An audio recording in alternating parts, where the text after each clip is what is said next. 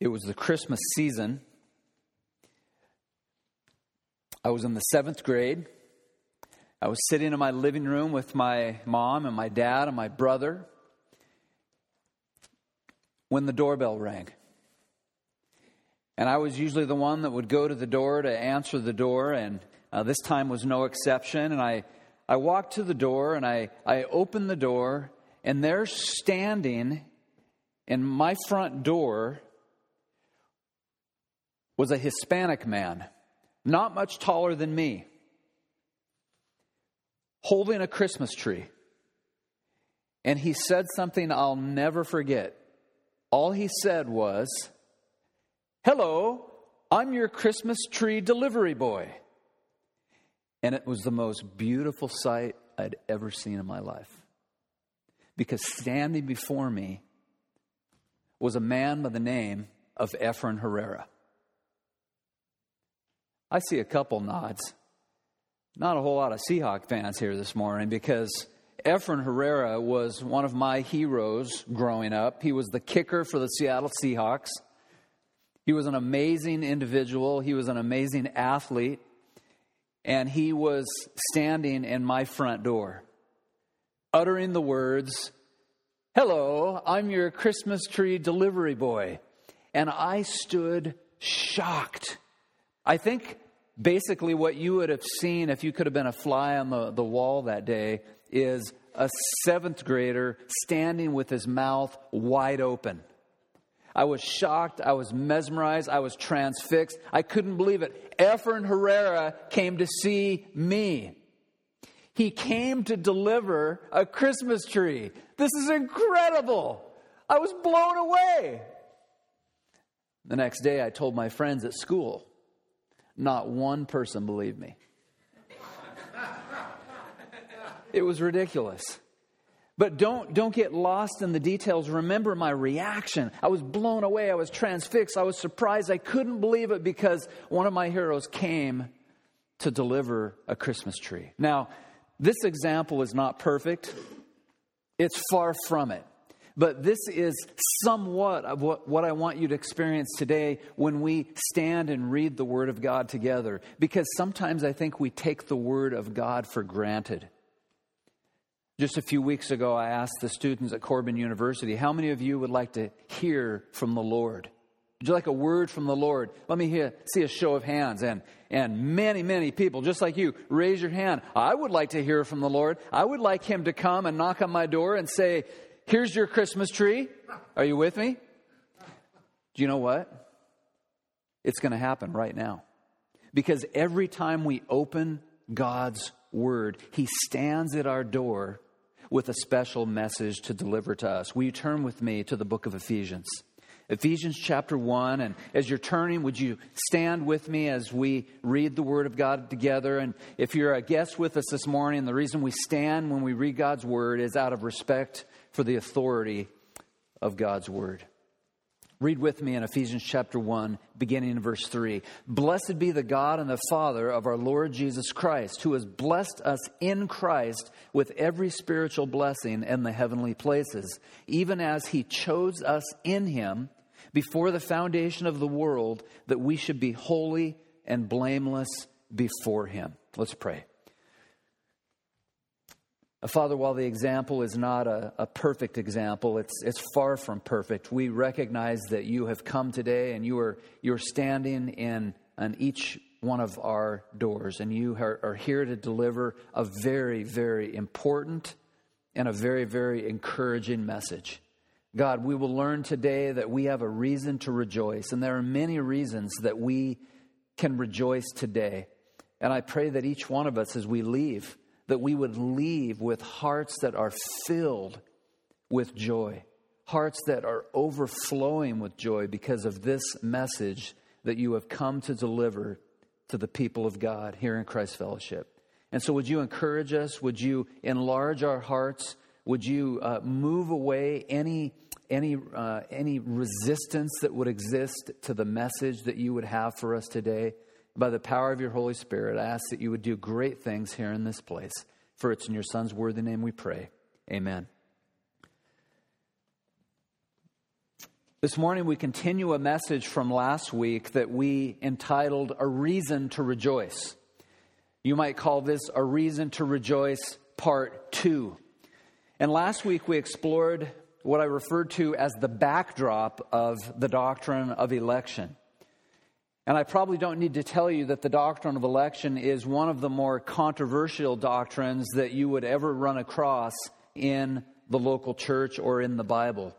And as we looked at the backdrop of election, we learned that our wills are free. And that may have come as somewhat of a surprise to some of you. Let me say it in plain terms. We have free will. We have free will. Yet, our wills are paralyzed. There is a word that I have been really captivated with for some time now.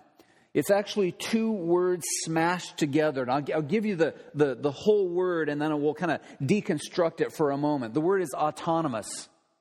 Autonomous. The two words smashed together are the words, it's the prefix auto, and that's a Greek word that is translated as self. And the nomos is another Greek word that is translated as law. And so someone who is autonomous is literally a law unto themselves.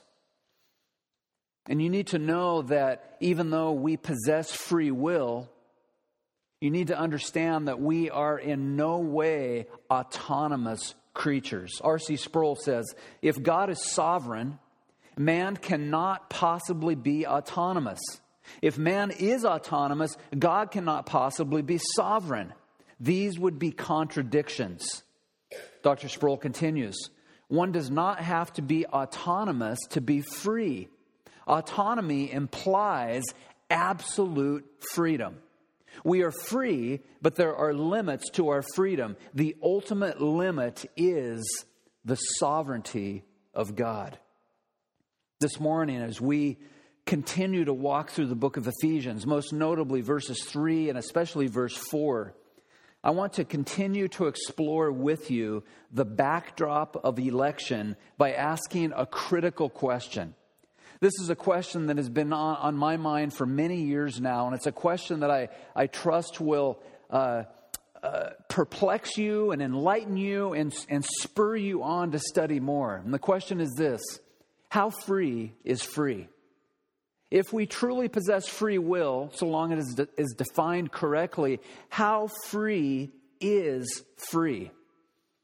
Well, please understand this morning that there are several things that we as sinners face. The first thing that we face as sinners is we face spiritual death. When we come to Ephesians chapter 2, verse 1, in the weeks to come, we will look in a very detailed way at this verse that says, "And you were dead in your trespasses and sins in which you once walked, following the course of this world, following the prince of the power of the air, the spirit that is now at work in the sons of disobedience." You see, we are spiritually dead. Stephen Lawson says it like this: in this state, unregenerate people are completely unresponsive to the things of God. Just as a corpse cannot see, hear, or make choices, one who is spiritually dead cannot properly respond to the things of God. And so if you have a fairly decent imagination, you can imagine a corpse that cannot see, a corpse that cannot hear, a corpse that cannot walk, a corpse that cannot talk, a corpse that, simply put, cannot respond to outside stimulus. Jesus says in John chapter 5, "Truly, truly, I say to you, an hour is coming and is now here when the dead will hear the voice of the Son of God, and those who hear will live." John Calvin comments on this verse. He says, "It is generally agreed that Christ is referring to spiritual death here. He says, Christ shows that we are all dead before he gives us life. This makes clear what man contributes to his salvation." Close quote. And the answer is, he contributes absolutely nothing to his salvation. And so we are spiritually dead. The second thing that sinners face is spiritual blindness. That is to say, spiritually dead sinners are unable to see the light of the glory of the gospel. John chapter 3, verse 3 says it like this. Jesus answered, and in this context, he's talking to Nicodemus. He says, "Truly, truly, I say to you, unless one is born again," that's called the necessary condition, "unless you were born again, you will not see the kingdom of God." Why would Jesus say that? Because sinners are not only spiritually dead, they are spiritually blind. Third, sinners face spiritual inability. They face spiritual inability. That is, they are enslaved in sin and unable to come to Christ apart from God's gracious empowerment. John chapter 6, verse 44 speaks to this very plainly. Jesus says, "No one can come to me unless the Father who sent me draws him." It's impossible. Fourth, every sinner faces spiritual alienation. That is, sinners who are spiritually dead are separated from God and strangers to the promises of God. In the weeks to come, as we move into chapter 2 of Ephesians, we will study together Ephesians chapter 2, verse 11 and 12 that say this: "Therefore remember that at one time you Gentiles in the flesh, called the uncircumcision by what is called the circumcision, which he made in the flesh by his hands. Remember that you were at that time separated from Christ, alienated from the commonwealth of Israel, and strangers to the covenants of promise, having no hope and without God in the world." You see, as sinners, we are spiritually alienated from God and all the promises held out in the gospel. Number 5, sinners face spiritual deafness. Sinners face spiritual deafness. In John chapter 8, we learn a bit more of the problem of one who is spiritually deaf. John chapter 8, beginning of verse 43.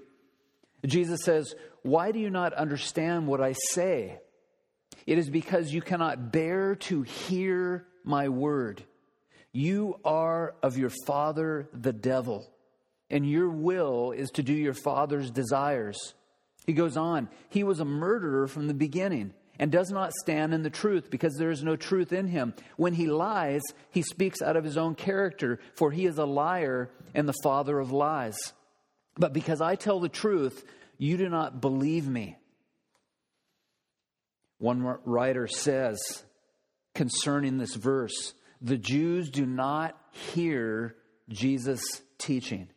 They are so wrapped up in their preoccupations that they cannot perceive its truth. It repels them. Jesus speaks basically of spiritual incomprehension, not of any failure of intellect. That's important to understand. Because they lack the necessary kinship with heaven, they do not heed the things he says. Why don't they heed the things he says? Because they have a problem with hearing. Their ears are not tuned in to the truth of God's word. There's a sixth thing, I should say, that sinners face, and it's a serious one as well. Sinners face spiritual slavery and bondage. They face spiritual slavery and bondage. Jesus puts it like this in John 8:34. "Truly, truly," and I remind you, whenever Jesus says truly, truly, he says, wake up. This is a big one. This is really important. "Truly, truly, I say to you, everyone who practices sin is a slave to sin." You see, prior to the fall of man, Adam possessed the ability to sin, and he possessed the ability to not sin. We all understand that, right? Before the fall of man, Adam could do what was right in the sight of a holy God, and Adam had the ability to sin before a holy God. However, after the fall, he, as well as Eve and every subsequent person, fell into a different category. After the fall, every person is only able to choose evil, which I might add is a free choice. All men, therefore, and women are subject to the bondage of evil. That is the radical effect That is the radical pervasiveness of the fall of man. G.I. Williamson, in his commentary of the Westminster Confession of Faith, says, the regenerate man possesses the same absolute liberty as did Adam before the fall and sinners after the fall. He says the difference between an unregenerate man is one of ability, not liberty. Both are free to do good, but only one is able to do good. And that is the converted man. That is the regenerate person. And so what I want you to understand this morning is our depravity is total in its scope. Apart from grace, we are absolutely doomed. Could I put it this way? Apart from grace, we're not only doomed. Apart from grace, we are damned. And so until you embrace what the Bible teaches concerning the radical fallenness, depravity, and inability of humans, you will never appreciate grace. Let me say that again, slower.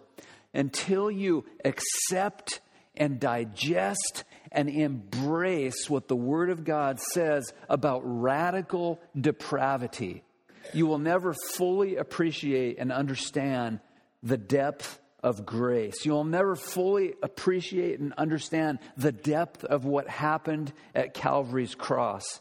You will never fully appreciate the depths of God's love and His mercy. And here's the kicker. Until you come to the place where you accept and embrace and assent to the truth of radical depravity, you will never truly worship with a full heart, which is what God calls us to do, to glorify and enjoy Him forever. This is the portrait of radical depravity. Now, Stephen Lawson says something that has helped me over the years. He says this: if you truly believe and embrace every facet of total depravity, you will be begging for unconditional election. Think about that. If you truly embrace the portrait of the depraved person, if you truly embrace it, you will cry out to God, God, please let election be true. So with this portrait of radical depravity before us, we are in a better position to stand in awe of the remaining pillars in Ephesians chapter 1, verse 4, that undergird your Christian life and truly give you a reason to rejoice. Now, the first pillar you'll remember, or if you were not with us last week, is this. It's the pillar we refer to as the preeminent blessing. If you are a follower of the Lord Jesus, you have been blessed beyond measure. And I want to just review that with you. That preeminent blessing is found in verse 3 that says, blessed be the God and the Father of our Lord Jesus Christ, who has blessed us in Christ with every spiritual blessing in the heavenly places. This should make all of our faces light up. The preeminent blessing that we have in Christ. But I want to move on now to pillar number 2. It's the pillar that we refer to as the priority of election. And I want you to strap on your seatbelts for the next few minutes as we walk through this absolutely amazing doctrine that Paul unpacks for us in Ephesians chapter 1. The priority of election. Look at verse 4. Even as He chose us in Him before the foundation of the world, that we should be holy and blameless before Him. If we're to understand and embrace the doctrine of election, we need to understand first and foremost that when we consider the priority of election, that its basis is in Scripture.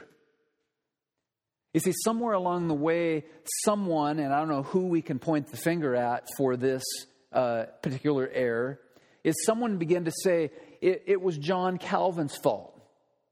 It was Martin Luther's fault. It was John Knox's fault. Fault at what? They invented the doctrine of election. Did you know that Luther didn't invent the doctrine of election? John Calvin didn't invent the doctrine of election. Reformed theologians didn't invent the doctrine of election. Rather, they just found it in the Word of God. And I want to have you turn with me to 4 passages, and there are 40 and beyond that we could turn to, but just look at 4 with me to see that this doctrine has a strong basis in Scripture. First, the book of Deuteronomy. Would you turn with me to the book of Deuteronomy, chapter 7? And we're going to read these 4 sections of Scripture with very little comment, just to show us together that the doctrine of election has its basis in Scripture. Deuteronomy chapter 7, beginning in verse 7.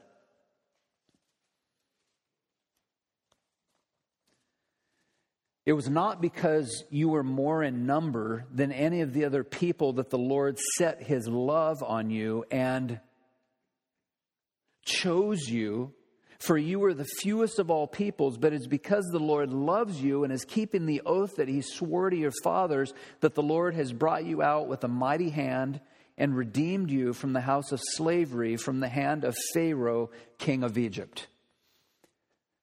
One of my best friends who pastors a church in San Francisco, in the Bay Area, I should say, he received a call some years back, and it was from a lady who was making a series of inquiries to churches in this rather large community. And she asked my friend, I really only have one question for you. Does your church believe in the doctrine of election? And my friend said, yes, we do.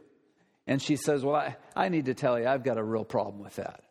I've got a real problem with the doctrine of election. And my friend very simply said, ma'am, I need to tell you in all humility that in the pages of the Old Testament, God did not choose the Moabites.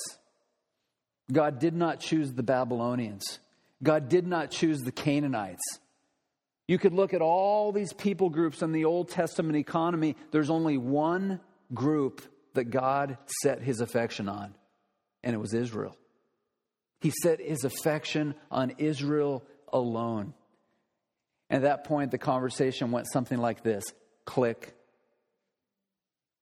We need to understand that God chooses whom He chooses. And we'll see this as we look later in the book of Romans. Look now in one New Testament passage in the book of Acts, Acts chapter 13.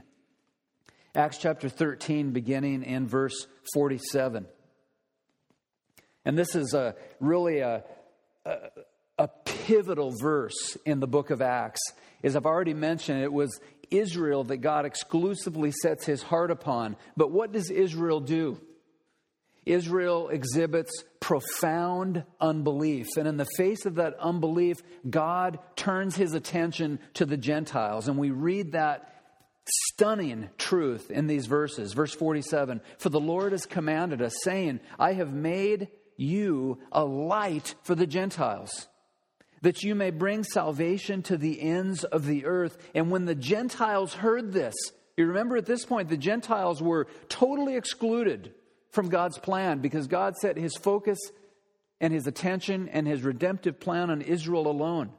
And when the Gentiles heard this, they began rejoicing and glorifying the word of the Lord. And as many who were appointed to eternal life believed. And the word of the Lord was spreading throughout the whole region. Do you know, I've had it said to me several times throughout my pastoral ministry, don't ever preach the doctrine of election on Sunday morning from the pulpit. Why? Because people won't accept it. They'll leave the church. What happens in this passage? The doctrine of election is front and centered, and verse 49 says the word of the Lord was spreading throughout the whole region. This is a doctrine that finds its basis in Scripture. And then turn with me to the book of Romans, Romans chapter 11. And look at verse 5 and 6. Romans 11, 5 and 6. Paul says, so too at the present time there is a remnant chosen by grace. But if it is by grace, it is no longer on the basis of works. Otherwise, grace would no longer be grace. One final passage in the book of 2 Thessalonians. 2 Thessalonians chapter 2. And in 2 Thessalonians chapter 2, verse 13, we get another inside look at the biblical basis of this very important doctrine. Paul says, but we ought always to give thanks to God for you, brothers, beloved by the Lord, because God what? Chose you as the first fruits to be saved through sanctification by the Spirit and belief in truth. Please understand today that these are 4 passages that demonstrate to us that the doctrine of election finds its basis in Scripture. But I want to move on to the bottom line of election. We've seen it has a basis in Scripture, but what exactly does it mean?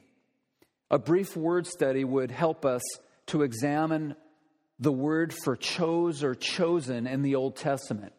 The Old Testament word for election is bakar, and it means this. It means to choose for oneself. It means to decide for, and it's all over the pages of the Old Testament. Election is all throughout the Old Testament. You say, what about the New Testament? The word for chose or chosen in the New Testament is the Greek word eklegomai. And eklegomai means this. It means to choose for oneself. It means to elect. It means to select out of a number of people. One of the preeminent New Testament scholars and theologians of the 20th century, Louis Berkhoff, says this about election. He says that election is that eternal act of God whereby He, in His sovereign good pleasure and on account of no foreseen merit in them, chooses a certain number of people to be the recipients of special grace and eternal salvation. That's what it means to choose. I want you to also see that the term election, both in the Old and the New Testaments, is always tied to a specific task. You see, God does not choose in isolation. God chooses people for a particular reason. In Colossians chapter 3, we learn what one of those reasons is. And this is one of those passages that from time to time I hear people say, more application, more application. Here's some application. Put on then, as God's chosen ones, holy and beloved, compassionate hearts, kindness, humility, meekness, and patience, bearing with one another. And if one has a complaint against another, forgiving each other as the Lord has forgiven you, so you also must forgive. You say, what is the practical import of the doctrine of election? Well, Colossians chapter 3, verses 12 and 13 shows several important practical imports. Jesus in John 15:16 tells his followers who were with him, you did not choose me, eklegomai, but I chose you and appointed you that you should go and bear fruit and that your fruit should abide, so that whatever you ask in my Father's name, He may give it to you. And so those who are numbered among the elect are elected for a specific reason. And that's what we learn here. Finally, I want you to see that election is always a sovereign act of God. Election is always a sovereign act of God. One passage I would refer you to is 1 Thessalonians chapter 1, verse 4, that says, we know, brothers, loved by God, that He has chosen you, because our gospel came to you not only in word, but also in power, in the Holy Spirit, and with full conviction. Now, I promised you we would look for a moment at the book of Romans chapter 9. Would you turn to Romans 9? And of course, we don't have time to do an extended study of these verses, but I think you'll get the gist of what Paul is teaching here. Romans chapter 9, beginning in verse 14. He anticipates an argument. And typically, when I preach on the doctrine of predestination and election, I anticipate that there is at least a handful of people who are going to say, that's not fair. There's injustice on God's part. I don't get it. I don't understand it. And that's what Paul does here. In verse 14, he anticipates these objections. What should we say then? Is there injustice on God's part? By no means. For he says to Moses, I will have mercy on whom I will have mercy, and I will have compassion on whom I will have compassion. So then it depends not on human will or exertion, but on God who has mercy. And for all those who need an illustration, and I'm numbered among those, he says in verse 17, for the scripture says to Pharaoh, for this very purpose I have raised you up, that I might show my power in you, and that my name might be proclaimed in all the earth. So then he has mercy on whoever he wills, and he hardens whomever he wills. The Baptist Confession of Faith.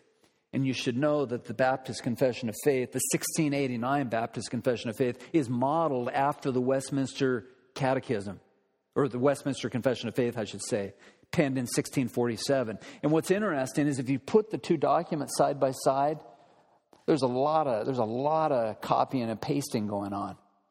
What you need to understand is we have so much in common with our Presbyterian brothers and sisters. And at this point, the 1689 Baptist Confession of Faith says this concerning election. God hath decreed in himself from all eternity, by the most wise and holy counsel of his own will, freely and unchangeably, all things whatsoever comes to pass. Here's the argument. Election is not only a Calvin thing, it's a Presbyterian thing. You know my response to that?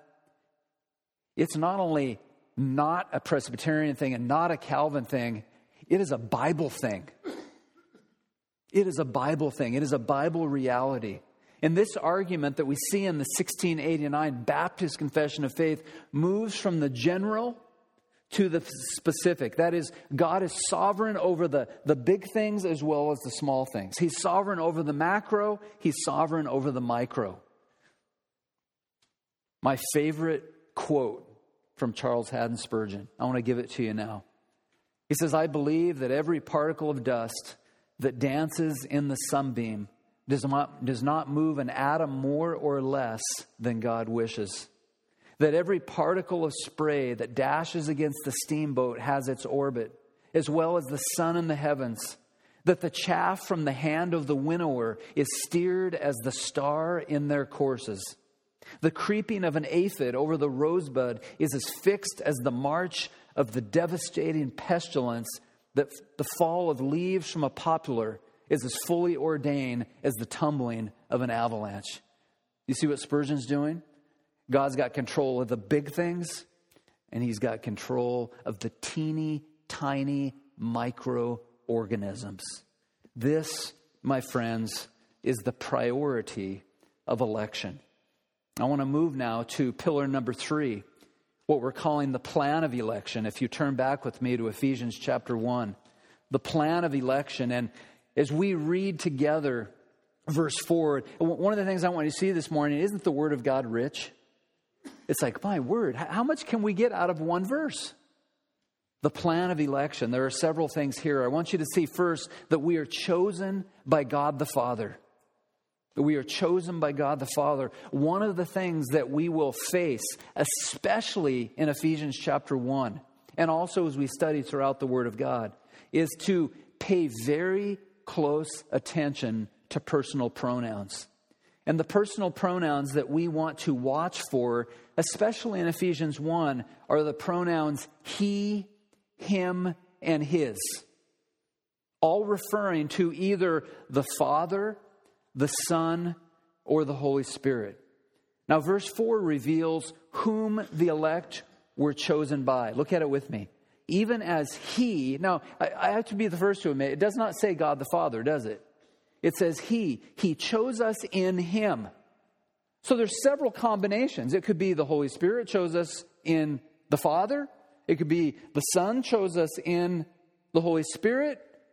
But what we do is we let context be our guide. Back to verse 3. Blessed be the God and Father of our Lord Jesus Christ, who has blessed us in Christ. So who has blessed us in Christ?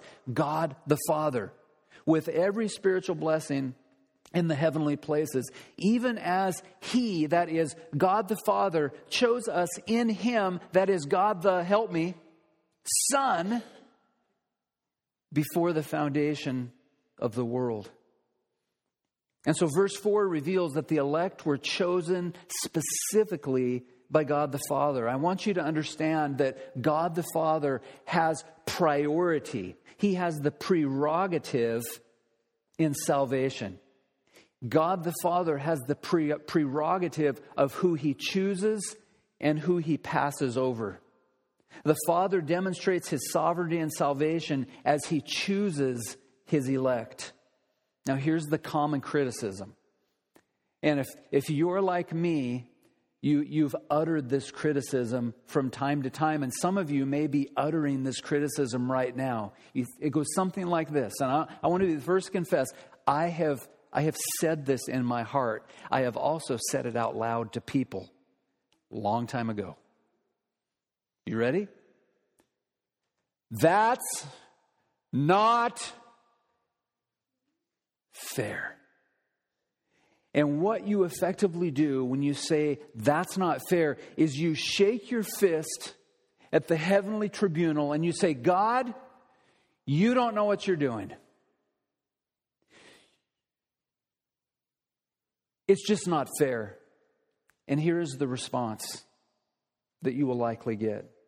When you tell God that that's not fair, the first thing you need to know is you're automatically on thin ice. Whenever you respond to God in a way that says He doesn't know what He's doing, He's not fair, you're on thin ice. And here's what I've discovered. If you want fair from God, you go straight to hell. Who wants fair? I don't want fair. I don't want fair because I don't want to go to hell. If you want fair from God, to go to hell would be fair. And so we are chosen by God the Father. Secondly, we are chosen in Him. And we've already discovered who Him is. When God chose us, He chose us in Him. That is, He chose us in Christ. If you would graciously allow me to move into uncharted territory as we look at verse 5, which we'll begin to unpack next week. Verse 5 says this, He predestined us, that is, the Father predestined us for adoption as sons through Jesus Christ, according to the purpose of His will, to the praise of His glorious grace, which He has blessed us in the Beloved. Why does He choose us? He chooses us according to His good pleasure. He chooses us apart from anything that we have ever done or ever will do. That is, He chooses us unconditionally. Martin Lloyd-Jones, who some have referred to as the last Puritan. He was not a Puritan in particular, but he was one who carried the banner for Puritan theology until he died in 1981. Lloyd-Jones counsels, we are on holy ground here, and we should take our shoes off our feet. You see, the typical evangelical goes something like this. He chose us in Him before the foundation of the world. That's not fair. Lloyd-Jones says, no. Take off your shoes and listen and learn at the feet of the Savior. There's something else I want you to see in this verse, and that is that we are chosen in eternity past. I love to ask young people, when's eternity past? Young people give great answers. Most of them say something like this, that was a long time ago. Indeed, eternity past is a long time ago. All of God's elect were chosen, Paul says here, before the foundation of the world. You see it? Even as He chose us in Him, even as the Father chose us in Christ, before the foundation of the world. The word there, katabole, is the word that is translated as creation or foundation. When was before the creation or before the foundation of the world? That's before God sovereignly created the cosmos. Think about this. God chose you. If you were in Christ, God chose you before He created anything. That means He set His affection on you. He was loving you. You remember in John chapter 17, verse 24, Jesus prays to the Father that His people, that is, His elect, would have that same intimate relationship that He has known with God the Father and God the Spirit from all eternity. That's what he prays for you. And do you know that prayer request has been answered? That prayer request has been answered. Now, there are some implications of this plan.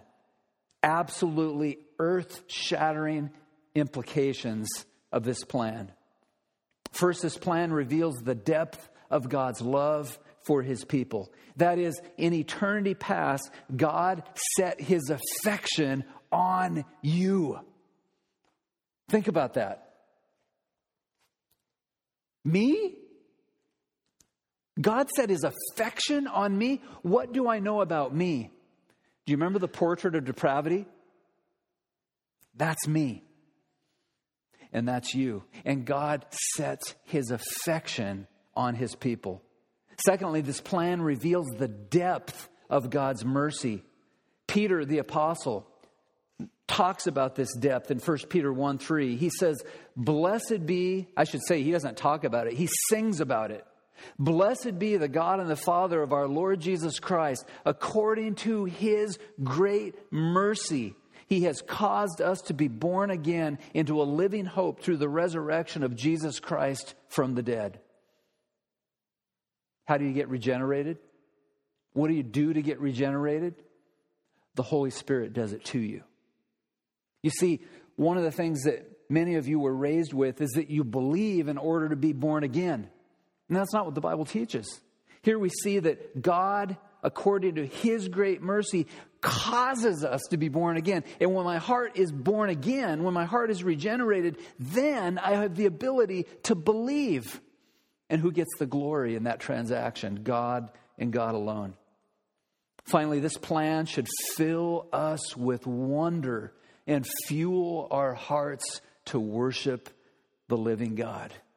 This is the plan of election. Number 4, pillar number 4, where we look briefly at the purpose of election. Again, in verse 4, we realize here that we have been chosen for a very specific purpose, even as he chose us in him before the foundation of the world, that we should be what? 2 things: holy and blameless in his sight. God chooses his people to be holy and blameless in his sight. Perhaps you've heard this from time to time. When you talk to someone who is not living like a Christian, they're not behaving like a Christian, they're committing all manner of evil. You don't have to shake your heads yes or no, because I know you're all, yep, I know people like that. And here's the response you'll hear. Oh, you don't understand, Pastor. I'm a carnal Christian. I'm a carnal Christian. Say, let's see, let me get this straight.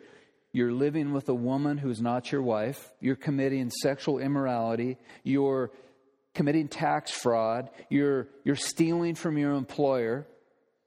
You're committing all manner of evil, and you say you're a carnal Christian? You're not a Christian at all. Why? Because God the Father chose us to be holy and blameless in his sight. That word holy, that should be a word that automatically jumps out to you. It's the Greek word hagios. And we learned about that word in verse 1. Paul, an apostle of Jesus Christ by the will of God, to the saints, to the hagios. God chooses us to be holy in his sight. We are to be consecrated in his sight. Peter again sings about this. He says in 1 Peter 1:15, but he who has called you is holy. You shall be holy in all your conduct, since it is written, and he cites from the Old Testament, book of Leviticus, you shall be holy, for I am holy. Peter's a singing apostle, isn't he? He says in 1 Peter 2:9, but you are a chosen race, a royal priesthood, a holy nation, a people for his own possession, that you may proclaim the excellencies of him who called you out of darkness into his marvelous light. Why did God choose you? He chose you to be holy, but he also chose you to be blameless. He chose you to be blameless, a word that means without defect, a word that means without blame. And Paul uses this word in Colossians 1:22. He says this, that God is reconciled in his body of flesh by his death, speaking of Jesus, in order to present you holy and blameless. You see it again? Jesus' death on the cross was to present you as holy and blameless and above reproach before him. At the end of Jude, I love the book of Jude. We read these words, now to him who is able to keep you from stumbling and to present you blameless before the presence of his glory with great joy. Do you know that will be accomplished? That will certainly be accomplished for every one of God's elect. The Bishop of Liverpool, the first Bishop of Liverpool, J.C. Ryle, said this, we must be holy because this is one great end and purpose for which Christ came into the world. Jesus is a complete Savior. He does not merely take away the guilt of a believer's sin. He does more. He breaks it of its power. And so you've heard over and over again from this pulpit that we are delivered from the power of sin. We are also delivered from the penalty of sin. And one day we will be set free from the very presence of sin. This morning, I want to challenge you to think back over your Christian journey. If you're a new Christian today, this might mean looking back several weeks or several months. If you've been a Christian like many of you for several years, even decades, you might have to tax your memory banks a bit. And realizing that each one of us stumble. Let's get a show of hands. How many of you stumble? Okay. How many of you don't stumble? Please don't raise your hand. We all stumble. So given the fact that we stumble, given the fact that we sin and turn to the Lord Jesus Christ to receive forgiveness of that sin, can you say that over the years, over the last several years, that there has been a steady progress in your love for holiness? Go back 20 years. Go back 30 years. Go back 40 years if you're that old. And ask, has there been a steady progression of my love for pursuing a holy life? Here's a question for us as a church family. I love the way that Ken put it. We are a family. We laugh together. We cry together. We serve together. We share the gospel together. We lock arms together. We are in this together as we make our way to the celestial city.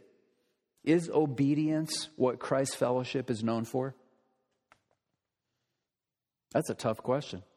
Is obedience the quality that this church is known for in the community? And if it's not, how does that change? How in the days to come can we come to the place where you have a conversation with someone at the gas station? You have a conversation with someone at Nooksack High School or Nooksack Middle School or one of the grade schools, and you talk to a teacher or administrator, and Christ's fellowship comes up. And that administrator, that teacher says something like, man, that's the serious church. That's the church that loves Jesus. That's the church that reached out to us. That's a church that obeys the Lord Jesus Christ. Do people think about holiness when they think about Christ's fellowship? Or do they think about sin? Or do they think about scandal? Or do they think about recklessness? Or do they think about wickedness? Are we a church that is characterized by a love for holiness? One amazing Scottish preacher, Horatius Bonar, said, holiness is not measured by one great heroic act or a mighty martyrdom. It is of the small things that a great life is made up. And I don't know about you, but that breathes a tremendous amount of encouragement in me. Because you think about living as a holy man or a holy woman before the Lord who's pursuing sanctification. You stumble along the way, but you love holiness. You're in pursuit of holiness. You tend to think it's those great big things. I'm gonna burn at the stake. Well, the chances of you burning at the stake are few and far between. But Bonar says this, it is of the small things that a great life is made up of. That is, the little decisions, the response to your children, the response to those in authority over you, the way you conduct your life. It's the small things. God has chosen his people to be holy and blameless in his sight. My question is holy living your passion today? We're not done. We only have a minute, but I want you to look with me at pillar number 5. And pillar number 5 is simply the praise that election generates. I hope by now you've seen that the doctrine of election is a mighty doctrine. It is a wonderful doctrine. And if you see that, you will see that this pillar is exactly right. It's the praise that election generates. That is, we were chosen to declare his praise. That's what Peter says in 1 Peter 2:9. We are chosen to declare his praise or to worship. In order to understand this final pillar in this section of Scripture, we'll need to circle the wagons back to verse 3 to catch the significance and the magnificence of this final pillar. Look at it with me. Blessed be the God and the Father of our Lord Jesus Christ, who has blessed us in Christ with every spiritual blessing in the heavenly places. That is, the doctrine of election should elicit supernatural praise. If I could speak from the heart as your pastor, if you're here today and you say, I am mad, and that pastor is getting a long email from me this weekend. He's getting a letter. I'm going to the elders. You missed the whole point of the passage. This doctrine should cause outstretched arms. This doctrine should send you to your knees. Why? Because the portrait of depravity says this: I never get in unless God says, I choose you. I go to hell unless God says, I choose you. That word blessed in verse 3 means to praise. Means to praise. So we should praise him for the priority of election. We should praise God the Father for the plan of election. We should praise God the Father for the purpose of election. Here's the truth point. The doctrine of election gives you a reason not to complain, but to praise. The doctrine of election gives you a reason to rejoice. As we close this morning, I want to have you look at the portrait of depravity. I want to have you consider the radical fallenness of mankind, that each sinner faces spiritual death and spiritual blindness and spiritual inability and spiritual alienation, spiritual deafness, spiritual slavery. This is bad news. Yet, don't you love the word yet? Yet, God chose some. This is what's been on my mind this morning as I've prepared for this message. Yet, God chose some. God, I don't know why you chose me, because there is nothing in me worthy to love or be chosen, yet you did it. God chose some in eternity past, and he gave them as a gracious gift to God the Son. I want to close by giving you 7 very brief reasons that we should be excited, and that's to put it mildly, about the doctrine of unconditional election. Number 1, apart from election, I never would have received the gift of salvation. Never, never, never. Number 2, God's unconditional election is made apart from human decision because the Bible says, I am born of God. Number 3, God's unconditional election is made apart from human works. That's good news for us. That's good news for me, for sure. Number 4, the pleasure of God is linked to election. Number 5, unconditional election guarantees saving faith. Did you hear that? Unconditional election guarantees saving faith. Romans 8:30, and those whom he predestined, he called, and those whom he called, he also justified, and those whom he justified, he also glorified. Theologians refer to this verse as the golden chain of salvation. If God chose you, you're going to heaven. Unconditional election guarantees saving faith. Moreover, unconditional election guarantees persevering faith. And this should bring encouragement to you today. Are you struggling in the Christian life? Are you stumbling in the Christian life? Unconditional election guarantees that you will persevere. Unconditional election guarantees that God will preserve you. Finally, unconditional election eliminates boasting and magnifies God alone.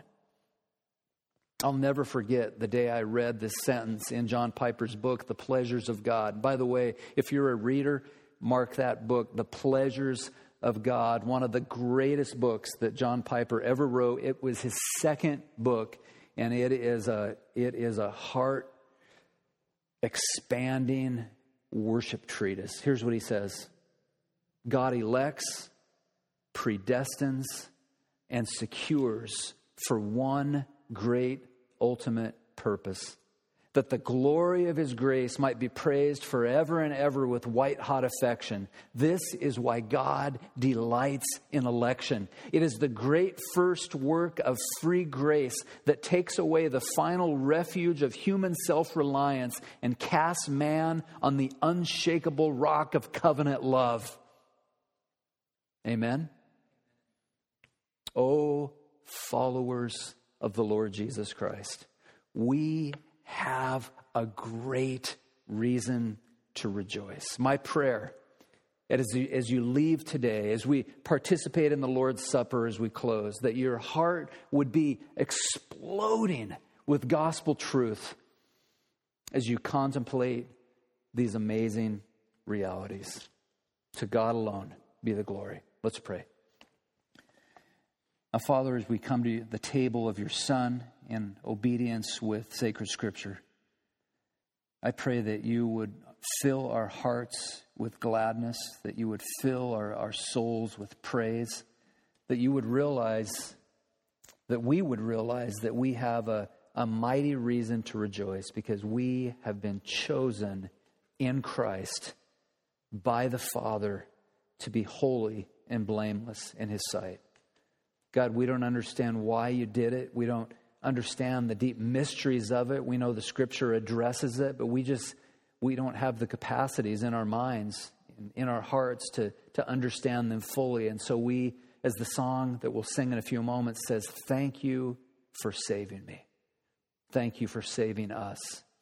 I pray that you would be at work in someone's heart today who is either resisting these doctrines or someone who is not even a believer, that you would draw someone to yourself, even in the quietness of these times. In Jesus' name I pray.